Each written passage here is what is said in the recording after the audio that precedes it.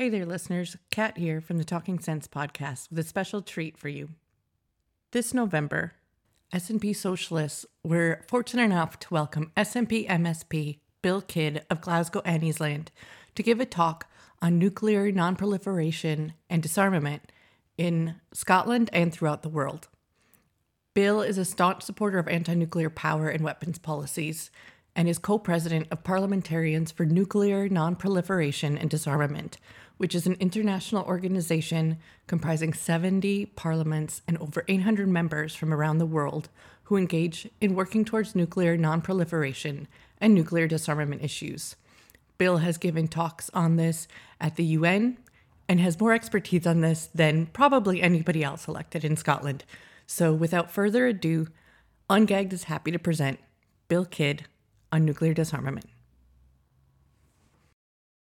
It's lovely to see everybody here, and there are a number of people here in the room with us as well, which makes me feel less lonely. So I have to say, earlier this year, I was honoured to attend 2 United Nations conferences on nuclear disarmament. In June, I attended the first meeting of the states parties on the Treaty on the Prohibition of Nuclear Weapons.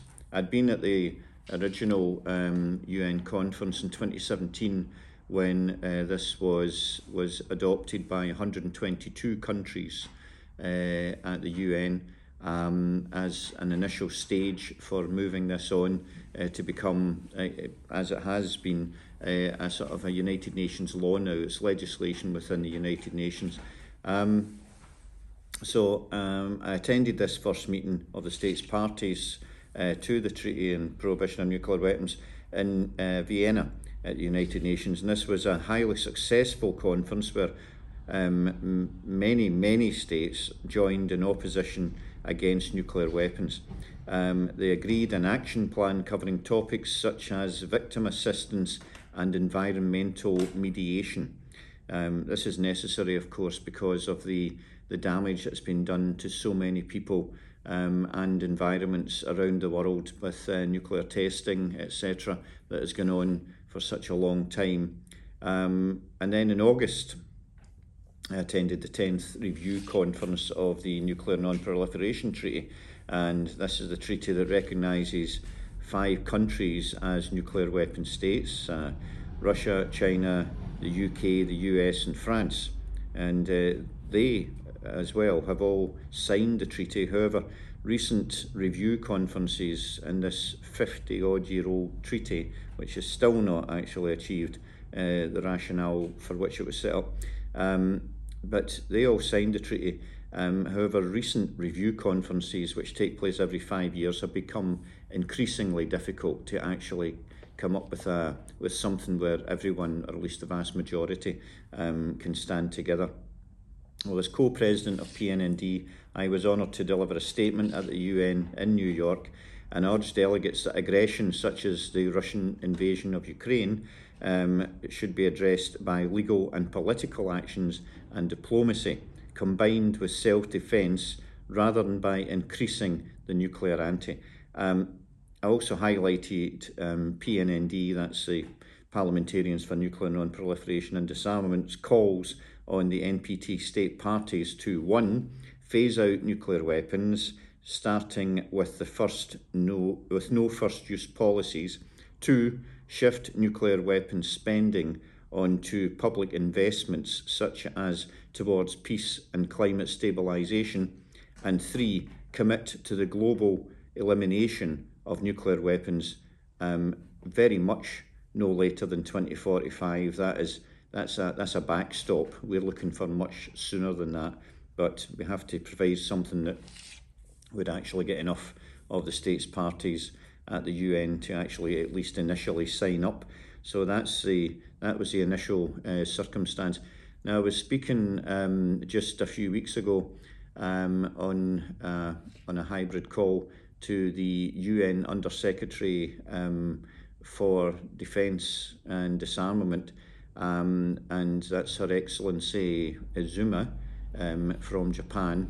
And something that I suggested at the time was that maybe if she could take it back to the UN as a suggestion that the UN could, because both Russia and Ukraine are obviously party to the United Nations, that there should be a Blue Helmets force should actually be set up to cover and defend the nuclear power stations within Ukraine. The reason I suggested this was because, of course, when there's a war situation going on and you have nuclear power stations, then you really do have potential for very, very serious incident should these be damaged or attacked and then damaged by either side. Now, the likelihood is, I would have thought, it seems unlikely that these being on Ukraine territory, that Ukraine's liable to attack them, even if it were in areas where the Russians were actually the dominant force. But whoever was up for this, it would have to be both of them. Both sides would have to agree to this, and that would actually ensure then that there wasn't a nuclear incident would take place during this conflict. Also, I wanted to emphasise that we're coming into winter. The winters in Ukraine are severe, and really the civilian populations are going to be in very difficult circumstances, no matter what. They already are, of course, if they're in one of the areas which has been fought over. But their need for electricity, for power, will grow over this period, and I wanted to make sure that the United Nations could defend these stations in order that there would be a continuation of electricity supply, etc., for people. Now, Her Excellency took this suggestion away. I haven't heard or seen any more about it since then, but these things don't happen overnight, obviously. So I'm still very hopeful that might be something that could come forward. And once you do have the Blue Helmets and the UN force established in a country, then that really will help a very great deal. As far as I could make out, that would help a very great deal in terms of moving things on towards more diplomacy being used, because you have to have diplomacy in order for that to happen in the first place. So that was something that I still am looking forward to. So other than the UN at the moment, I think it's important that we also consider that ahead of that NPT review conference in August, the UK government made a joint statement with France and America, and in that they called on Russia to stop the war of aggression against Ukraine and stop the use of escalatory nuclear rhetoric.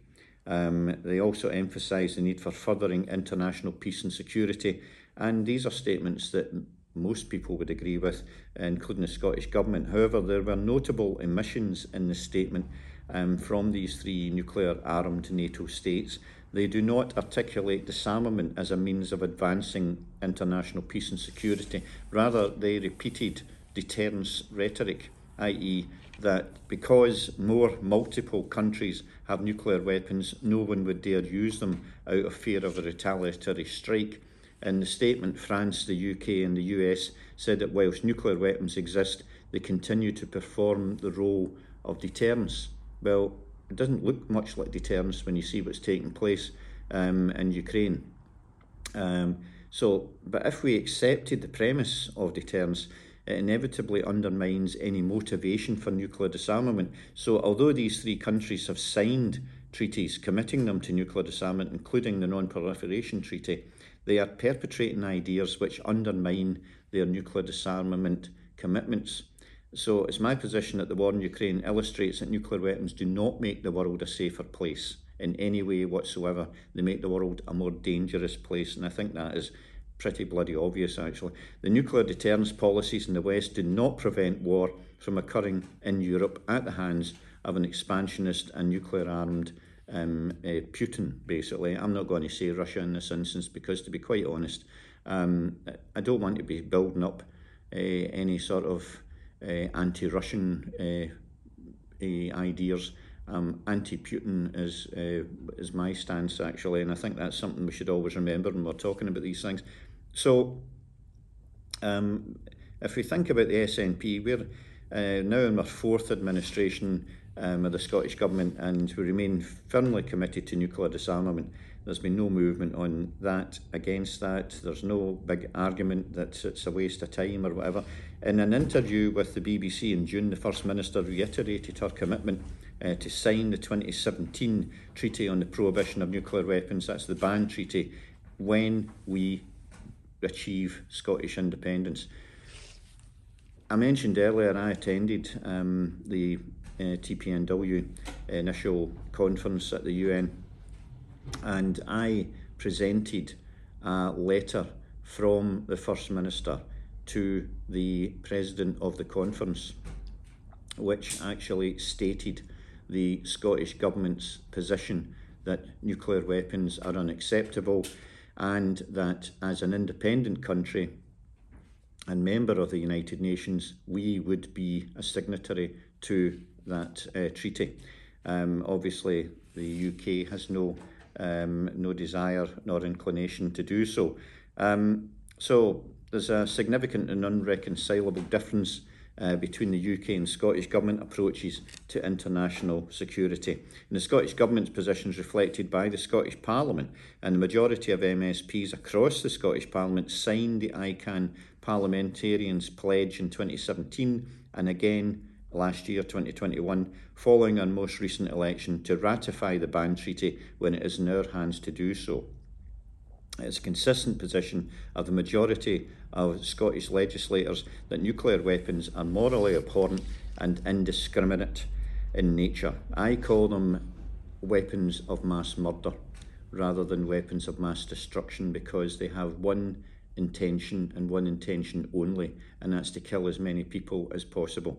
And that was what happened, as we all know, in Hiroshima and Nagasaki, which were two civilian cities, and which were bombed in order, we're told, that it would force the Japanese earlier into giving up. And the truth, though, is that Stalin was making moves towards incorporating Japan from the north, actually, at the end of the Second World War, and that was his direction of movement. And rather than, they allowed him to actually do a great deal of that within Europe, but they weren't going to drop nuclear weapons on white people. So they dropped them on the people of Japan in order to deter Stalin from trying to take over Japan at the end of the Second World War. That was their approach, and that's what they did. Now, I think it's important that we should remember that Scotland hosts the only nuclear weapons system, Trident, at Faslane and Coulport. It's the only UK operational base, and their intention there is to keep those weapons as far away from Westminster as they possibly can. Although, up to a point, retain the control over them, because obviously it is only up to a point, because America has the ultimate control when it really comes down to maintaining Trident. We just pay for it. The Scottish Parliament has twice voted overwhelmingly for the non-renewal of Trident. That was in 2007, with 71 votes to 16, and again in 2015, 96 votes in favour and 17 against. However, power to decide this matter ultimately lies in the hands of Westminster, and the House of Commons voted in 2016 to renew Trident by 472 votes to 117, and only one Scottish MP, David Mundell, out of the 59 Scottish MPs at the time, voted in favour of Trident renewal. All SNP, Labour, Lib Dem and Independent MPs voted against Trident renewal. it's a consistent position which we have, and it's something which I think we've got to be proud of, and something that we really, really have to continue to push in the interests of the Scottish people. So Trident is of significant interest to Scottish parliamentarians, as this weapon system is based at Coolport Faslane, which is located just 30 miles from half of Scotland's population. It's estimated that Scotland's share of the cost of Trident renewal will be around £14 billion. However, as we know, costs of nuclear modernisation can rapidly increase beyond these early projections, and it's worth highlighting that the vote to renew the UK's nuclear weapons system came following the UK government's decision to cut welfare spending in Scotland by £12 billion. CND, Scottish CND, has estimated that the renewal of Trident will cost the UK £205 billion in total. And the UK has begun the process of renewing the submarine fleets. Pardon me. However, delays mean that the first submarines will not be completed now until the 2030s, at least 6 years after the initial expected date of commencement of service, should we still, unfortunately, be in a position where the British state continues to exist, which I don't think we will, but there we go. We have to be prepared for every eventuality. So in a significant departure from an earlier pledge, the United Kingdom announced in March 2021 that it will raise the ceiling on its nuclear warhead stockpile by more than 40%, once again breaking the signatory NPT. They signed up to that. They signed up to the NPT, and they're supposed to have been reducing over the past 50 years the size of their arsenal. And now they announced a 40% rise above the previous target. And they're no longer publishing information about the number of warheads it maintains in an operational status because they're embarrassed about it. They want to keep that a secret, sure, but I mean, the other countries who they might consider to be potential enemies, they know what's there. So why are they embarrassed about it? It's because they're telling lies to the people again. Anyway, it's raised a significant concern about the UK's commitment to Article 6 of the NPT to pursue negotiations in good faith on effective measures relating to cessation of the nuclear arms race at an early date and to nuclear disarmament. That was in 1970. Are we there? I don't think so. So I don't trust these people. All I want to do is make sure that Scotland becomes an independent state. We can bring an end to these horrible nuclear weapons in Scotland, but by doing so, we will also commit a future Westminster government to actually having to disarm from nuclear weapons as well, because I don't know if you've read it, but you really should if you haven't. There was a brilliant Scottish CND document called Nowhere to Go, written by a good friend John Ainsley, who sadly died 5 years ago. But it's very, very current in terms of its analysis of the circumstances of where nuclear weapons could be stationed within the UK if it wasn't at Faslane Coolport.